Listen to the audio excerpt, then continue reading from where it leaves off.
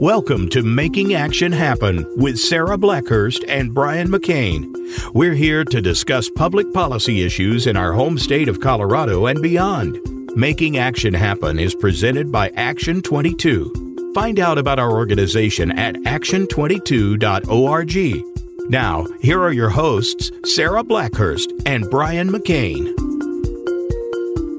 Hi, everybody. Welcome back to another episode of Making Action Happen. I'm Sarah Blackhurst. And I'm Brian McCain. And we have got Dan Healy with us here today. He is the president and CEO of Colorado Oil and Gas Association. COGA. COGA. That's easier to say. It is easier to say. But I think there's going to be a lot of people interested in what you're talking about today. We are, of course, in the middle of the legislative session. It's rough as we anticipated it would be. There's a lot of game playing happening, of course, because it is it's a presidential year, a presidential campaign year. And so there's a lot of posturing that always goes on during that time.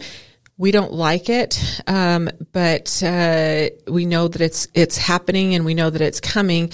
And I think part of the reason that we don't like it and we don't, we sort of gird our loins for this is because it always seems to be wildly impactful, and not always in a positive way. So I wanted to have Dan come in and talk to us about a couple things. Dan sent out an email at Action Alert to a lot of his colleagues the other day over a bill. And so I just want to dive in. Dan, will you give us a little bit of history for anybody who is just kind of new to paying attention to this, about COGA, about you, and what you're trying to accomplish here in Colorado? Sure, absolutely. And thank you both for having me on today. I really appreciate it. As you pointed out, we're in the middle of the legislative session. I wish we were in the middle. We're still sort of in the beginning stages of it. It's a 120-day session, and they are very long 120 days. It's almost like the calendar back when you're in grade school, right? You can't wait for summertime. That's how I feel when the legislature's in session. It's very long days as they set about solving all of our problems here in Colorado.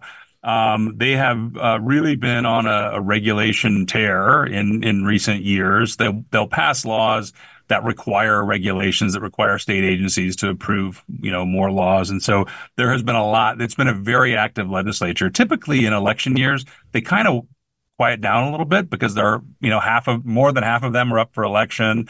They don't want to, do anything that, might run afoul of the general populace, but not this legislature. They have their, pedal to the metal and really moving forward with lots of things. So starting off, talking a little bit about the oil and gas industry here in Colorado. This remains an important industry to our state. We are the fourth largest crude oil producer in the country, and we're the eighth largest natural gas producer. So really a viable and important industry that we have here in Colorado. The United States is the largest producer of crude oil and natural gas in the world. And I think, when all of us were growing up, that was something that seemed impossible. You had Saudi Arabia and the Middle East, Russia producing this energy, and we just were not there. But because of technology, because of innovation in this country, we are now the leading producer of this resource, which is important for lots of reasons. Important for the environment, important from a geopolitical standpoint, energy security, and important for all the jobs and prosperity that this industry brings. So I set that as a way of, starting the conversation to talk about what we're doing in Colorado is impactful. We're the fourth largest crude oil producer in the country that's producing the most crude oil in the world. And so if you were to eliminate that, you would not only cause massive job losses in our industry and other, across the economy, which we can talk about, but you would really set our state back in terms of being only able to provide the energy that we need to survive and thrive in the future, but also what other states and countries might need as well. So the reason we're chatting is there's several bills that are targeting our industry this year. One of them, Senate Bill 159, is a ban on industry. It says by 2030, the state can, or by the end of 2029, essentially, the state can no longer issue oil and gas permits. And in the years leading up to 2029, they must curtail the number of permits that they're issuing. And then by 2032, no new oil and gas drilling in our state, which would obviously devastate our industry in Colorado, but also be very, very impactful in a negative way to Dan, the state. before you go on, can we step back just a second? Would you tell us how we're ranked as far as regulations in the production of that, both crude and natural gas? Sure. No one really ranks regulations. It's a kind of hard thing to look at, but I would challenge anybody to find a place on planet Earth that regulates oil and gas more than Colorado. We've had more than 30 rulemakings in the past several years in this state that look at every single aspect of our industry in Colorado. Everything we do is heavily regulated, has been under this regulatory microscope for years. And so I like to say that we're producing this resource cleaner, better, and safer than anywhere on the planet because of those regulations and because of the technology and innovation that our operators are pouring into Colorado to make sure that we're doing it right. But everything you can think about has been regulated in Colorado. It really started in 2010. And then in 2019, the State House passed something called Senate Bill 181, which they said was going to be the largest overhaul of oil and gas regulations in 60 years. That set into motion, again, so they passed the laws, which then set into motion these rulemakings, more than a dozen rulemakings. By the way, the state still hasn't completed all of the 181 rulemakings 5 years later, and they continue to add more and more onto it. But that set into motion more than a dozen rulemakings that really, as I said, looks at every single thing that we do to ensure that we're protecting the environment, our friends, neighbors, et cetera. Thank you. I appreciate that. I always wonder about that when we see more regulations and then clearly what's happening now with an attempt to stop production here. That doesn't mean it's going to stop production anywhere else. It just means they're not going to do it. That production is not going to be done as well as it is in Colorado. So we're really pushing this lack of responsibility off onto somebody else, right?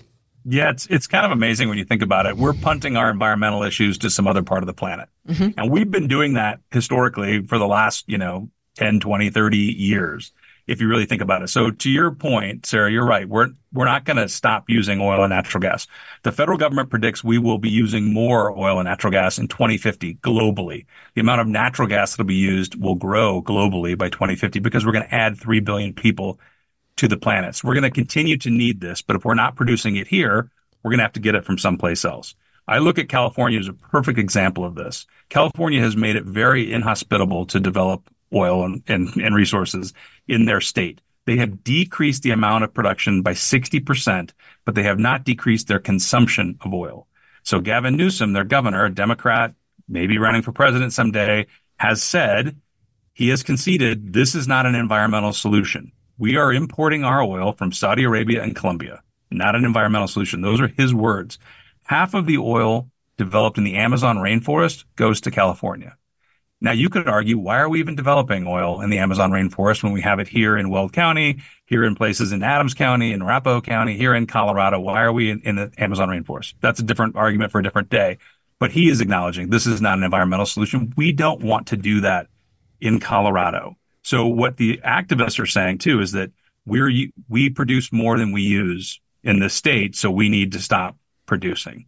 And I would argue that is the exact wrong way to look at this. This is not how the world works. So if we're producing this resource here in Colorado under these tough environmental standards, we should be trying to get this out to the rest of the world and not just, keeping it here for ourselves. If we truly care about the environment, we want this resource produced in Colorado. And I think, when it comes to oil and gas, that this is not only a national security issue based on the very calm world we live in around the globe, right, but also economic. And one important thing that I love to bring up on the show, what is the economic impact on Colorado when it comes to oil and gas? So it's pretty massive. This industry supports more than 300,000 jobs and provides over $30 billion in total labor income. This was in 2021, according to PricewaterhouseCoopers. So, nationally renowned accounting firm looked at this. The same study found our industry supports more than $48 billion in economic activity, which is the equivalent of 11% of the state's economy. So again, This is an important industry that we should value and want in this state. And I'll go back to the jobs as well. Mm-hmm. These are important jobs in our state. Some of them, you can have a high school diploma and get employed in this industry and buy a house and buy a truck and raise your family and provide for your family and put food on the table. A lot of those jobs don't exist anymore in this state or in this country. We have, again, punted them to other parts of the world. And those jobs still exist in this industry. We need to protect all jobs, but especially those jobs. And to go back to sort of that idea of punting these issues, I'll talk a little bit about what happens across the economy. We've decided we don't want to manufacture things in this country anymore because of the environmental issues, because it's very difficult, it's expensive, because of the rules and regulations that go into place. So we've asked places like China, India, to develop our stuff for us and ship it across the globe, right? We have a graphic that we use. There's an app called Windy, W-I-N-D-Y. I probably talked to you guys about it before. You can go online on your desktop or on your phone and look at this, and it shows you real-time wind speeds, directions, and then you can put different filters on it, pollution, different things. So we put a CO filter on it, and a CO2 filter, and you can look and see interior west, there's not a lot going on. There's not a lot of people here, etc. Coastlines, it's a little darker. You have people, cars, moving around, industry. Go over to Europe, darker still, burning a lot of coal. And then you go to China and India, and it's this big black splotch, right? We have punted our environmental issues over there. We've said, can you build our iPhone for us? Can you build this for us and then ship it across the country? I'm not defending them. I'm just acknowledging, right, that we've decided not to do things in this country. We've asked them to do it. And guess what happens? The wind blows. And all of those things come straight back into the United States. They come straight back into Colorado. So if we would just take a different approach on some of this and say, if we're going to do this, let's do it here, right? I don't advocate for lithium mining, but if we're going to lithium mine, maybe we should try to do it here under strict environmental standards instead of doing it in the Congo where children are paid $1 a day to dig for lithium, which then goes through China and then comes back into the United States. So it's kind of an extreme example, but it just goes to show you what we're doing here, right? And we can't be surprised when the wind blows and this stuff comes right back to Colorado. Yet at the State House, they're trying to manage for that, right? They're trying to get us to reduce that and not understanding that this is what's happening, right? That the wind is blowing and bringing things back into our state as we punt those environmental issues to someplace else. It's out of sight, out of mind, yet it's really not. Mm-hmm. Right. So a great example is 159, Senate Bill 159 that you sent out a call to action on. We saw, of course, signed on that with you. But this is just the first shot across the bow. So tell us a little bit about that one. 159, sponsored by Senator Sonia Jaquez Lewis out of Lafayette, Boulder County, and Senator Kevin Priola out of Brighton and Weld County. And it would, as I said, end permitting and oil and gas drilling, would have massive impacts on our industry if we're not able to develop here. I also think it sends a chilling message to every business across the state when you've got state legislators saying, we're going to legislate out of existence an industry that we all need and rely on every single day. We just don't like it. And so we want to get rid of it. And that they have the power to do something like that ought to, I think, scare everybody. And I think we appreciate Action 22 signing on to that letter. We had over 40 business groups across the state sign on to that letter almost immediately, which tells you just how impactful our industry is and how people understand how aggressive our state government is getting in terms of regulations and what they're doing to the economy, what they're doing to businesses. And all that filters down to working people. And I think that's what's so frustrating to me is that they look at this as this monolith. Well, we just need to take out oil and gas and not understand the people that come along with that, the employees that work in this industry, the employees that work in other industries because our industry exists. We're considered a primary employer in Colorado. So for every one job created in the oil field or the gas patch, one or two are created elsewhere in the economy, either because that job exists or to support that job. All those jobs go away if something like this were to pass. Now, I am confident that there'll be enough reasonable Democrats who can stand up and defeat this bill in the legislature. But I will also say I'll believe it when I see it. So we're going to keep pushing and pushing and pushing until this goes away. And then that'll allow us to focus on these other bills that if a combination of them pass, it can have the exact same impact or effect of this particular bill. So this is sort of top of the list. There's a few others that we're concerned about. This has been assigned to the Senate Agriculture and Natural Resources Committee. So that's our focus right now. It has not been set for, hasn't been calendared for when it will be heard, but we expect it could be heard in the next couple weeks. So I'm going to go a quick civics lesson to the side because it was interesting. The other day I was talking to my brother-in-law who owns Sunborn at Centennial Airport. And there's, of course, you know that there's a bill that is being floated around a little bit. I mean, it's been introduced, but one of the provisions of this bill would say that it would be a 50 cent per gallon on aviation fuel that is leaded.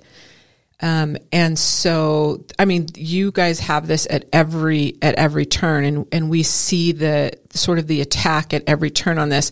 And he said something to me, and I didn't mean to laugh at him at the time. He goes, well, when they do the economic impact on this, they'll figure it out. And I just started laughing. I go, there is no economic impact. He goes, they don't require an economic impact on the bills that they introduce.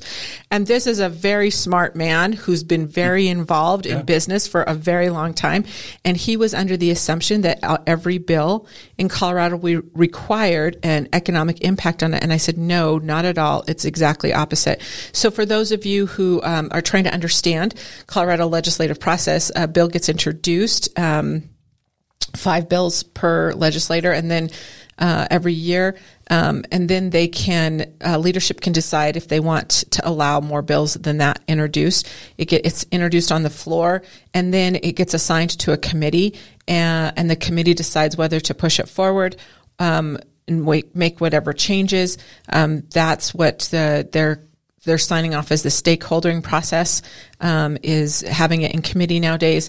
And then we see what happens with that bill. So it's been sent to, Ag and Natural Resources. Who's on that committee? So, Senator Dylan Roberts is the chair of the committee.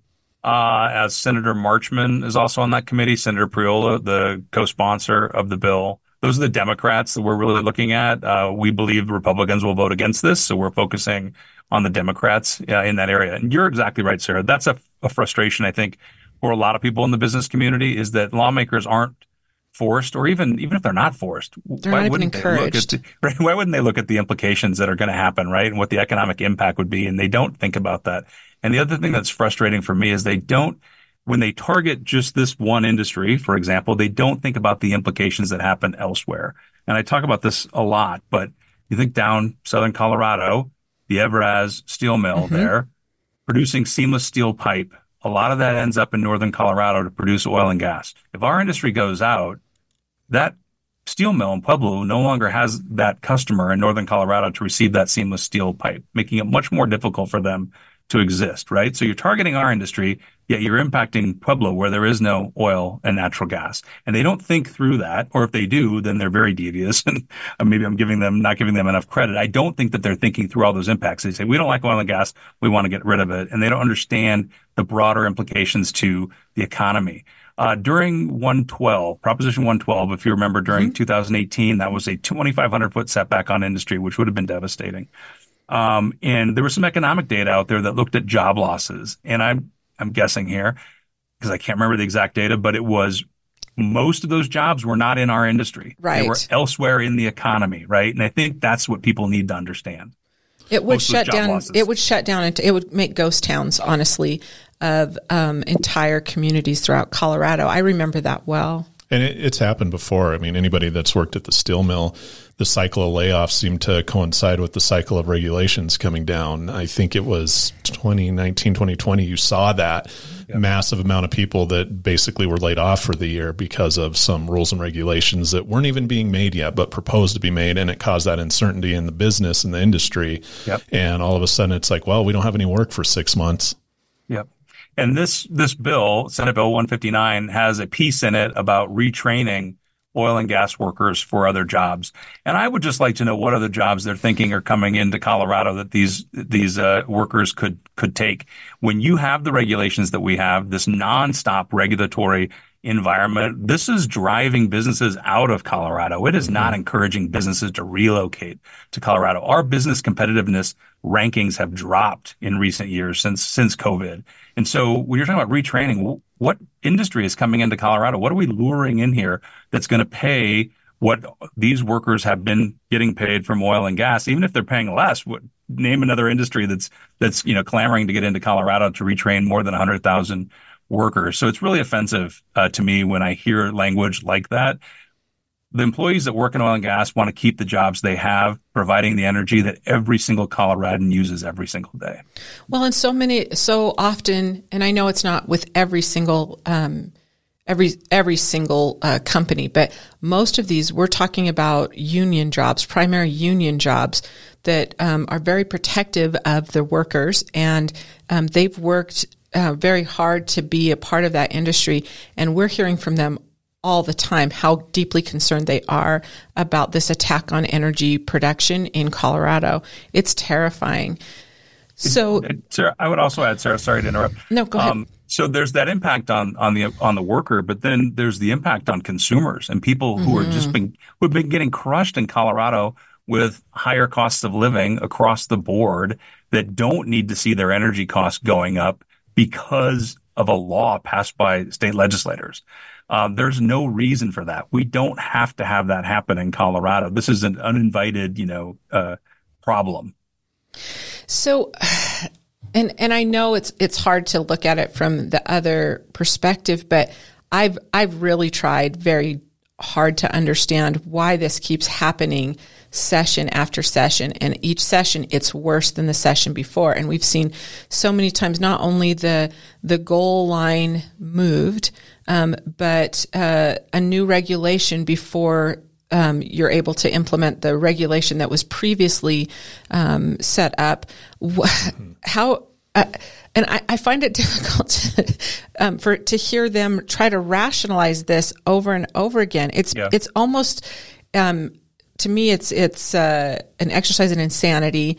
But it's belligerently harmful from where I'm sitting, because we're looking at this from your energy production, your food production, your water, all of those things come from rural, and it's more of attack every year on that. How is it that they think, if you were sitting in their seat, what do you think, how do they rationalize this every year? I think there's different groups that are coming after this from different angles. I think that some people are genuinely concerned about the climate, about the environment, and they want to see better. And they believe that we could go all renewables tomorrow, that we don't need oil and gas. So why are we doing it? And I think that they're really pure in their intent, a lot of those people. And I understand a lot of that. I value clean air and clean water too. Everybody in our industry does. So I understand that. I also think there's just activist groups out there who are receiving a lot of money from outside of the state, inside the state, who just want this product to never leave the ground. And it's become their jobs to make sure that they're talking about this, that they're making sure that this product never leaves the ground. And we're not having reasonable conversations in Colorado or anywhere in this country about where our energy comes from, how we can do it better, what we're going to need to survive in the future. And I try to have, we had a conversation with the bill sponsors of this bill to explain how the electricity grid works, and that, all the major utilities are filing their clean heat plans through 2050, and they all rely on natural gas. So why would we not want to get it from Colorado? It keeps prices low to not have to import it in. If we have to import it in, we have to build pipelines. When was the last time we had a major pipeline project come through here, right? None of that makes sense. And then the fact that we're producing, oil, you need that and other things for all the products, these headphones, this microphone, our computers, our glasses, all these things, right? Just to understand that we need it. Why would we get rid of it? And so I think it's very frustrating because we're not having realistic conversations or conversations rooted in reality. And what's really scary to me is every year, it just, as you said, it just kind of ratchets up, right? This bill, Senate Bill 159, is like saying the quiet parts out loud, where we're actually saying we just want to get rid of it. Everything else is designed to get rid of it through regulations. And I don't think that they really truly care about the environment, because they're not thinking through those implications, right? If you cared about the environment, you would say, hey, you guys need to get cleaner. You need to bring down your emissions by this much. go do it. And that's what the governor did, frankly, last session with his directive to us to reduce our NOx emissions by a certain percentage by 2025, which he has acknowledged that we're ahead of the game on that. Right. And then by 2030, which is going to be difficult. We got to do it by 50% by 2030. But it was hey, get cleaner, go do it, right? Invest in technology, figure out how you're going to do it. That's how I think this should be approached. If you want us to get cleaner, let's have that conversation. If you're trying to get rid of us, that's a different discussion. It's kind of like the argument when you see it, and I saw it online, and so it must be true, but it was kind of like an anti-ag argument, like farmers and ranchers are evil. They're the biggest polluters, blah, blah, blah, blah, blah. And they're like, well, where are you going to get your food? Well, I get organic food from Whole Foods or Sprouts, and that's where I will get my produce. And it's kind of like, let's get rid of oil and gas drilling here in Colorado. I get my gas from the gas station. Right. Yeah. It's that what's behind the light socket, the wall socket, and trying to explain to people where that comes from. Agriculture is another great piece of this. When you look at not only the family farmer staying alive by leasing out their minerals and getting that, money from oil and gas, but what happened in the last couple of years?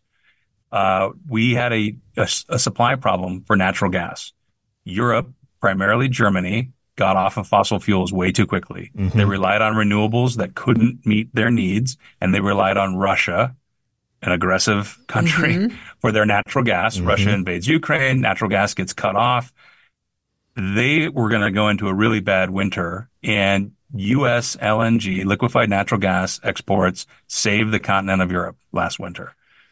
But all of our prices went up because there was that supply shortage, right? And so they were paying a lot of money to get that gas there. Our prices went up. Our food prices went up because you don't have agriculture at the rates that we need it. You don't have food production at the rates we need it without nitrogen-fueled fertilizer.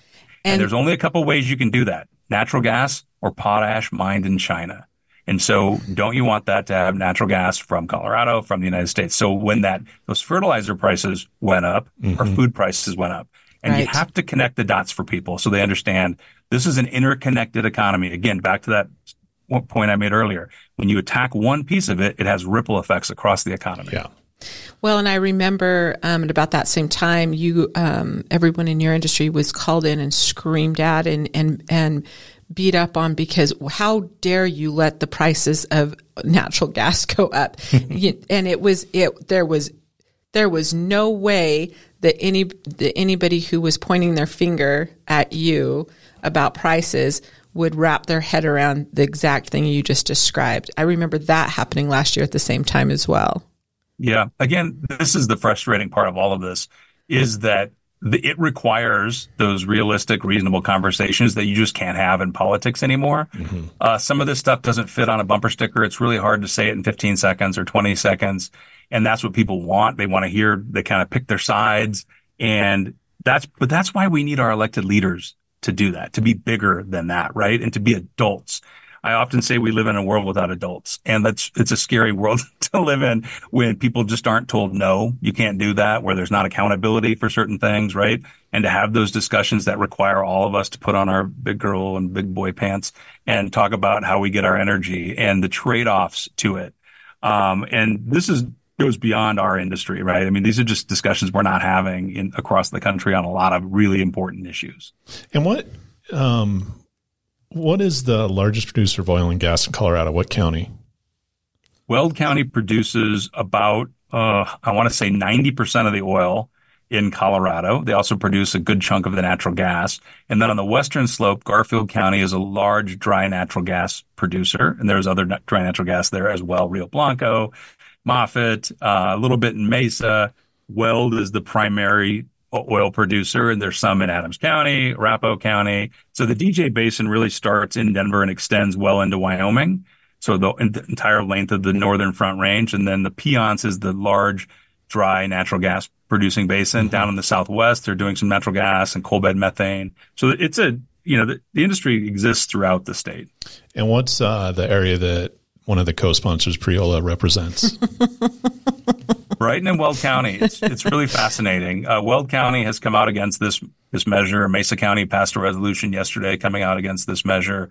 I don't know what constituents he's representing when he makes this and when he, sponsors this bill, and one other that we can talk about that he has sponsored. He lives, I think, in Brighton, Henderson area, Adams County, but represents a huge portion of Weld County. He is not up for election this year, so maybe he's emboldened by that. We asked him, why are you running this? And his response was he's worried about mass extinction of species, I would guess, just mass extinction. And he had also talked to Ed Seelever, I think it was Ed Seelever with the Carter Chamber, and said he's developed a cough in recent weeks and months that he thinks is oil and gas related. So he's going to try to put an entire industry out of work because he's developed a cough. Did he indicate when he said that his concern was a mass extinction? Did he indicate how this bill would prevent mass extinction? Yeah, we talked about that a little bit. He said it would get Colorado in line with other countries that are also doing this. We asked him what other countries are doing it. We don't believe any are. And he mentioned Qatar or Qatar. And just this week, Qatar had basically said that they're not doing any of the things that they said they're going to be doing. So again, we shouldn't be looking to places in the Middle East to produce our energy. They do not have the same energy or same environmental standards, same labor standards, same human rights standards that we have in this country or certainly in Colorado. So I think, again, just being a little, I don't know what the word is there, not understanding essentially what's going on. So we talked about the environmental impacts. I tried to explain how I thought it would be bad to import oil and gas from other states and how that would be a negative on the environment. But this kind of stuff happens everywhere. It's really frustrating. The country of England has exported wood from the United States to burn for power.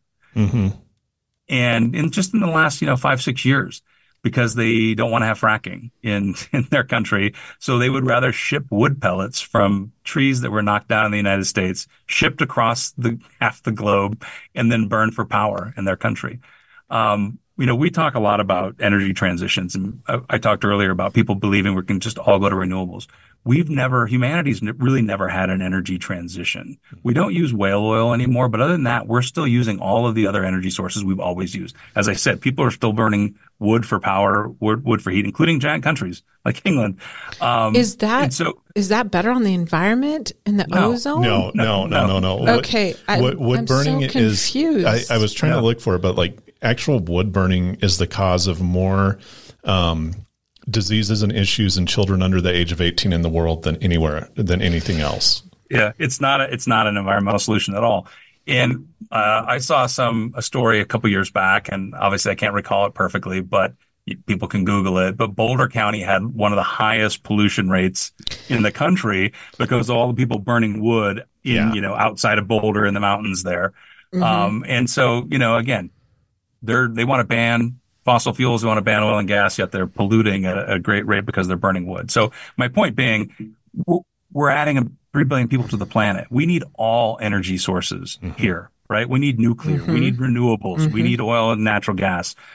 We need hydro. We need everything. We shouldn't be eliminating anything because we never have eliminated anything. We just add more to the mix so we can all survive and thrive. Well, and if we're doing it better than anybody else, if we're more environmentally conscious and responsible in the energy production than anybody else, I think we could probably set the example of how it should be done if we embrace that and own that we're doing that, rather than trying to eliminate industries for.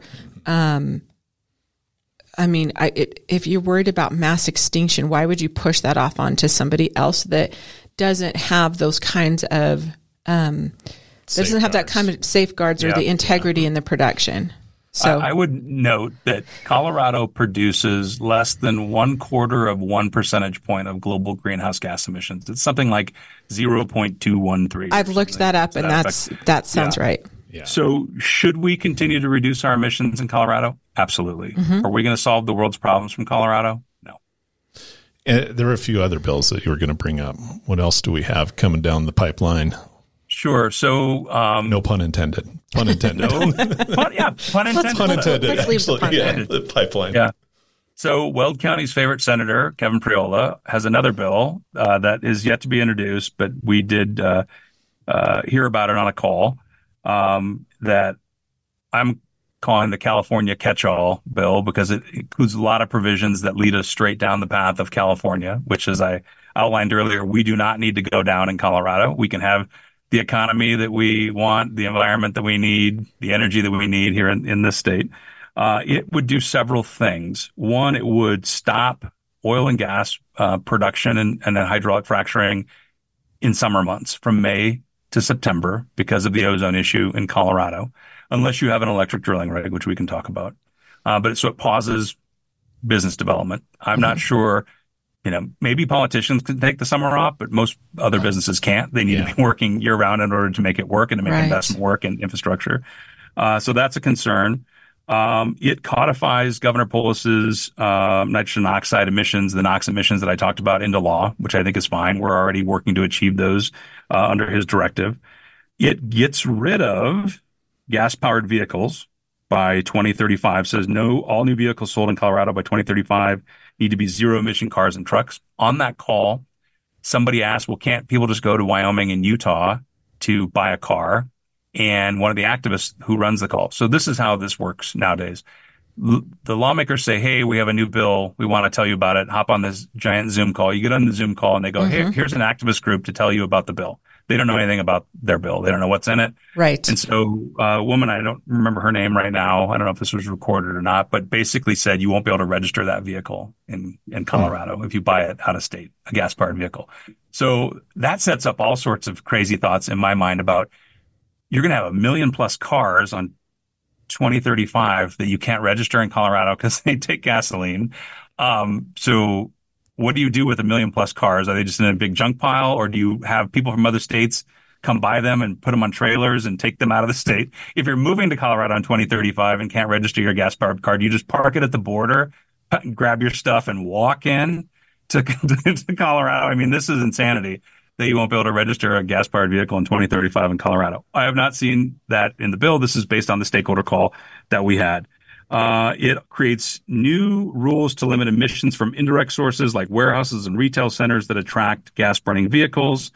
It directs the Colorado Department of Transportation by 2025, so next year, to establish a program to reduce vehicle miles traveled, which Senator Perillo said would have to go beyond the previously failed efforts to cut single occupancy vehicle trips to large employment sites. If you remember, that came up last year. That was last year. It was last year because we had you on the show and we caught a bit of heat for putting that out there. I was really, really upset with that one. I'll do you one better. That came up in 2008, 2007 as well, that they were going to put a mileage tax on vehicles driven. And then if you went over a certain number, it was the governor's blue ribbon panel on mileage reduction.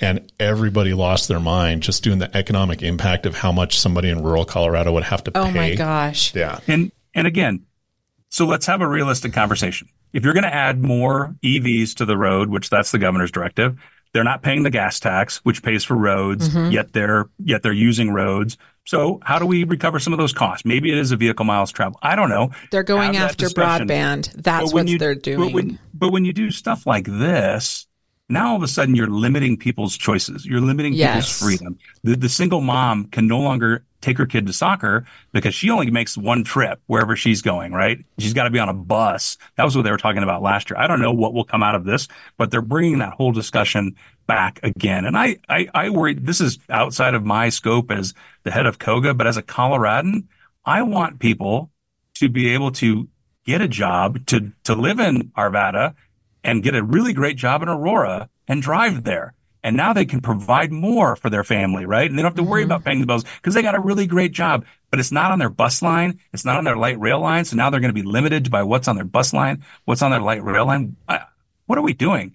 It doesn't make any sense to me. It's limiting people's choices and options and freedoms. And that's not what we ought to be about in Colorado. So all of that is jammed into this bill. Wow. Our concern is largely this summertime drilling ban. Yeah. So they say you can drill if you have an electric rig.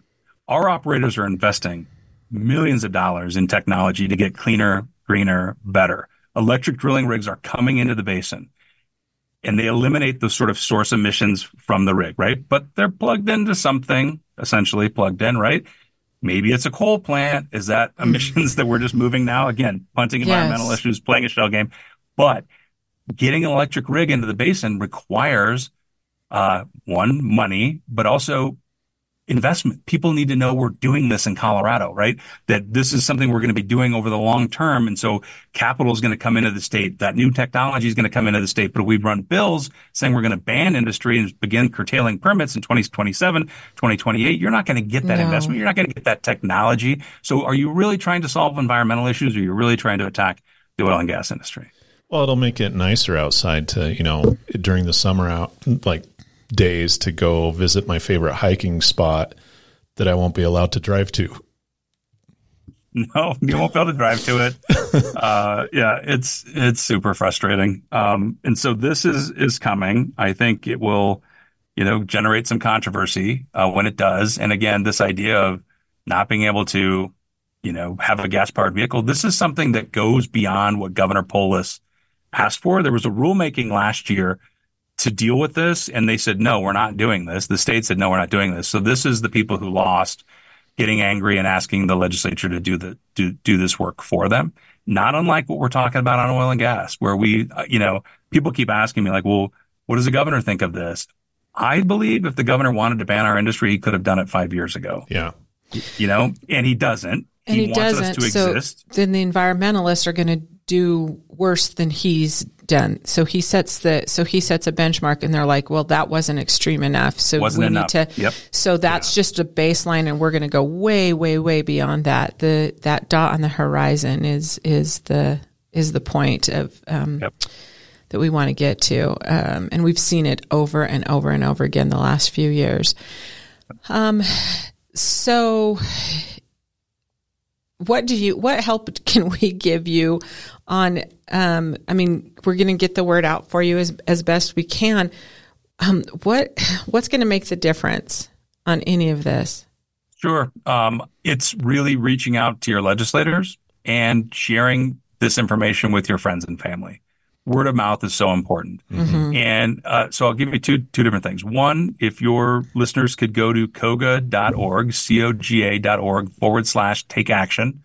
There are tools there to reach out to your legislators. We've got information about this ban bill, Senate Bill 159. Reach out to them, tell them you don't want to ban this industry in Colorado for all the reasons that we've talked about.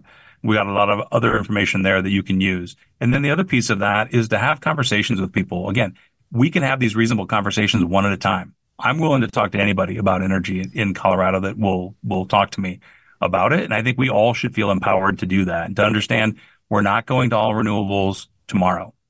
There is no replacement product for the things that create your clothing, your eyeglasses, your phone, everything that we do. Even an EV requires massive amounts of natural gas and oil. In fact, EVs have more plastic in them because the batteries are so heavy that they need the rest of the car to be lighter. So they need massive amounts of natural gas and oil. So we're not going away from this resource. So if we're not going away, how do we produce it cleaner, better, safer here in Colorado under these tight environmental standards and in places where we're investing in that innovation and technology? And I think if we can just have those conversations with people and set realistic expectations, we'll be better off as a state than doing what is happening at the State House, which is where politics sort of come into play and people are not having those realistic conversations, and they're looking to tally wins that really end up, the Coloradans end up being the loser. That's right. That's absolutely right. So we will send this out to our listeners. We'll put it in our email blast, COGA.org/take action. That's it. And you can go to our website. There's other information. We have fact sheets there that have a lot of details on the things that we talked about. And I think, people want to spend time there. That's great. If anybody would like us to come out and talk to their groups or anything else, we're willing to do that as well. Again, we'll do this one conversation at a time if we have to. I appreciate that. So is there anything coming up that you guys are doing that we need to be paying attention to, or would you be willing to come back as soon as we get some of these other bills, as soon as those drop? Absolutely. Be happy to come back. If you don't mind, I'll mention one other bill that we know is coming. Please. It is from Representatives Bacon and Wilford and Senator Cutter, and it is a remake of last year's House Bill 1294. Which made it very difficult to permit anything in Colorado. That is coming back. We think many of the same issues we know many of the same issues we had with it last year, we will have with it again this year. And it really just creates a permitting tangle that chokes back the ability to move forward with oil and gas projects in Colorado. We have been talking with those sponsors, trying to provide feedback to them. Again, this is all under this idea that we're not meeting our ozone standard in Colorado. We haven't talked about that at all. And it's important to know that our ozone standard is tightening. The federal government is tightening the ozone standard. We had to meet a 75 parts per billion standard a few years back. Now it's 70. Just getting up in Colorado on a regular day, if nobody does anything, if every Coloradan disappears tomorrow, we're very close to not meeting that 70 parts per billion standard based on what's naturally occurring and what blows in from other states. And what blows in from other states. Will you talk about that for just a second? Because this is one of the things that really, really frustrated me last year when we talk about ozone and we talk about those standards. Those standards don't take into account what blows in from other states or even from other countries. So can you talk a little bit about that? It's exactly right. And a lot of that is coming in from California, and a lot of it is coming in from China. And a lot of it's naturally occurring. Dead and dying trees provide a lot of that ozone. When you go up in the mountains, you smell that pine smell. That's ozone. And so we're not going to cut down a bunch of trees to meet that standard, right? Right. So you have to at least account for that. And so what happens instead is we're not meeting that standard. And so they go after the oil and gas industry. According to state monitors, we've got all this data on our website as well. We account for about 3 to 8% on any given day of the ozone issue in Colorado.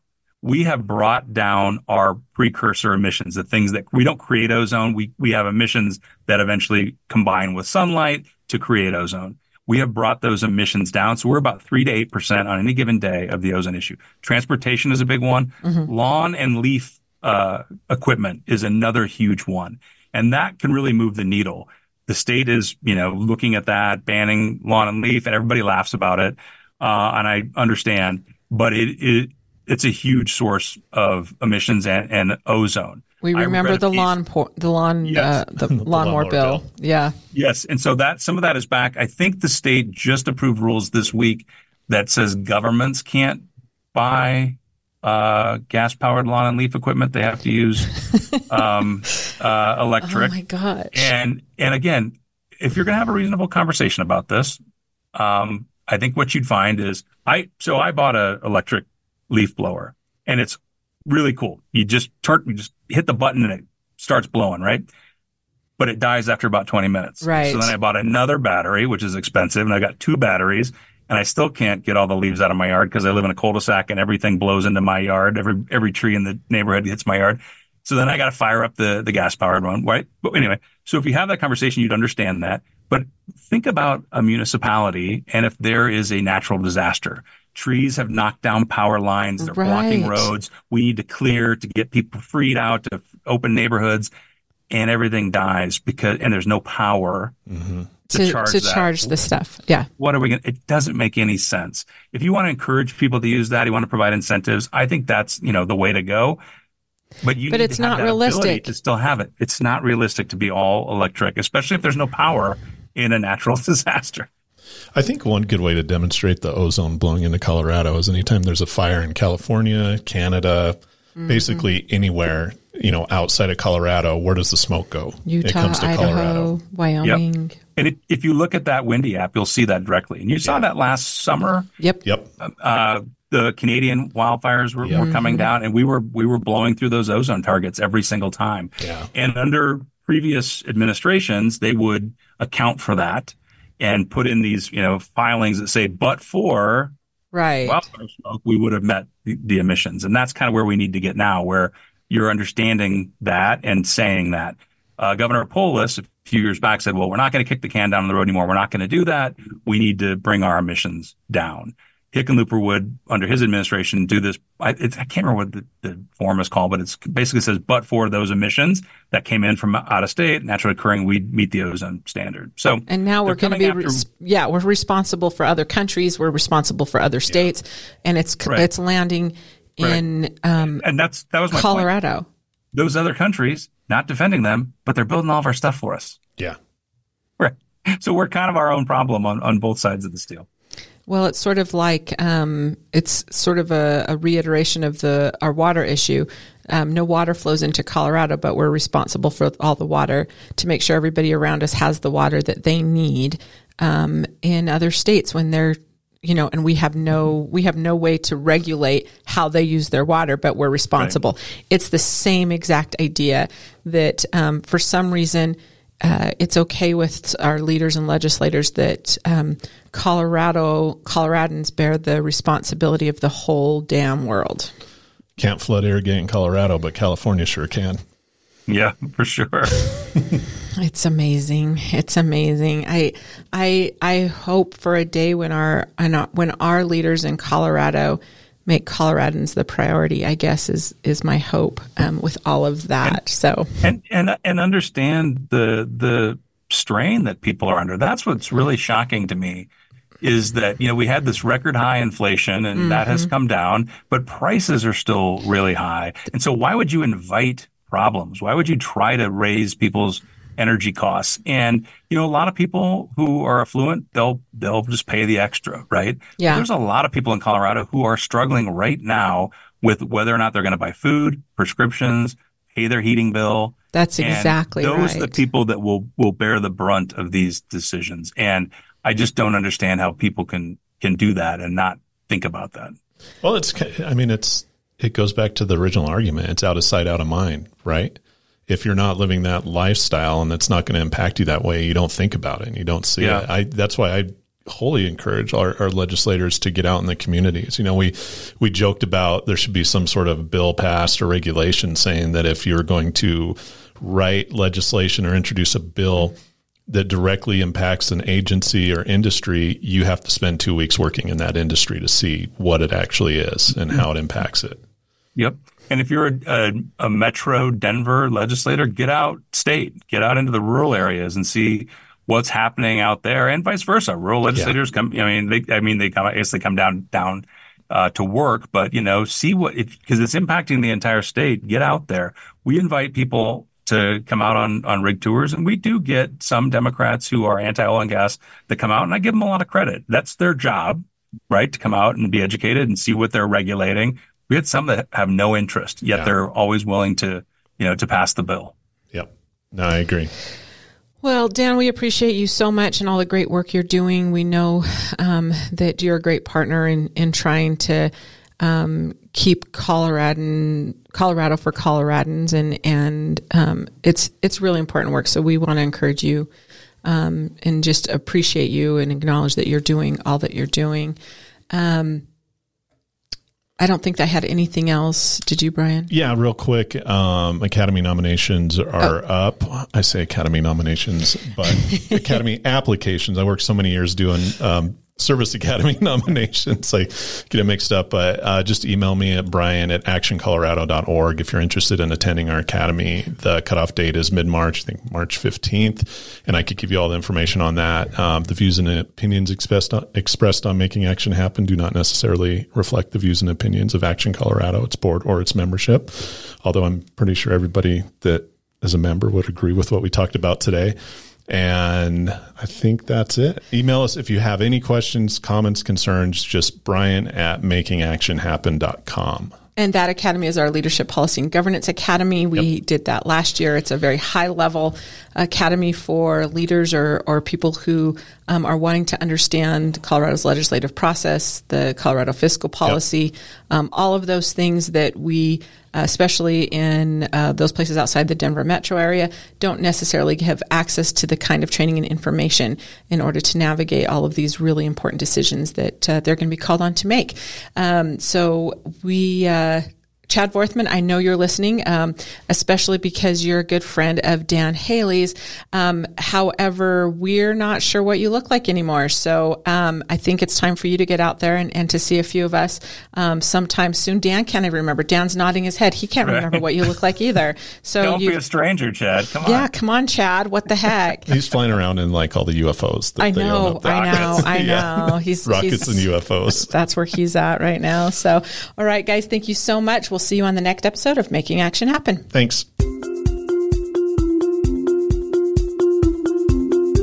Thank you for tuning in to Making Action Happen. Be sure to join your hosts, Sarah Blackhurst and Brian McCain, for another edition of the show on the Voice America Variety Channel.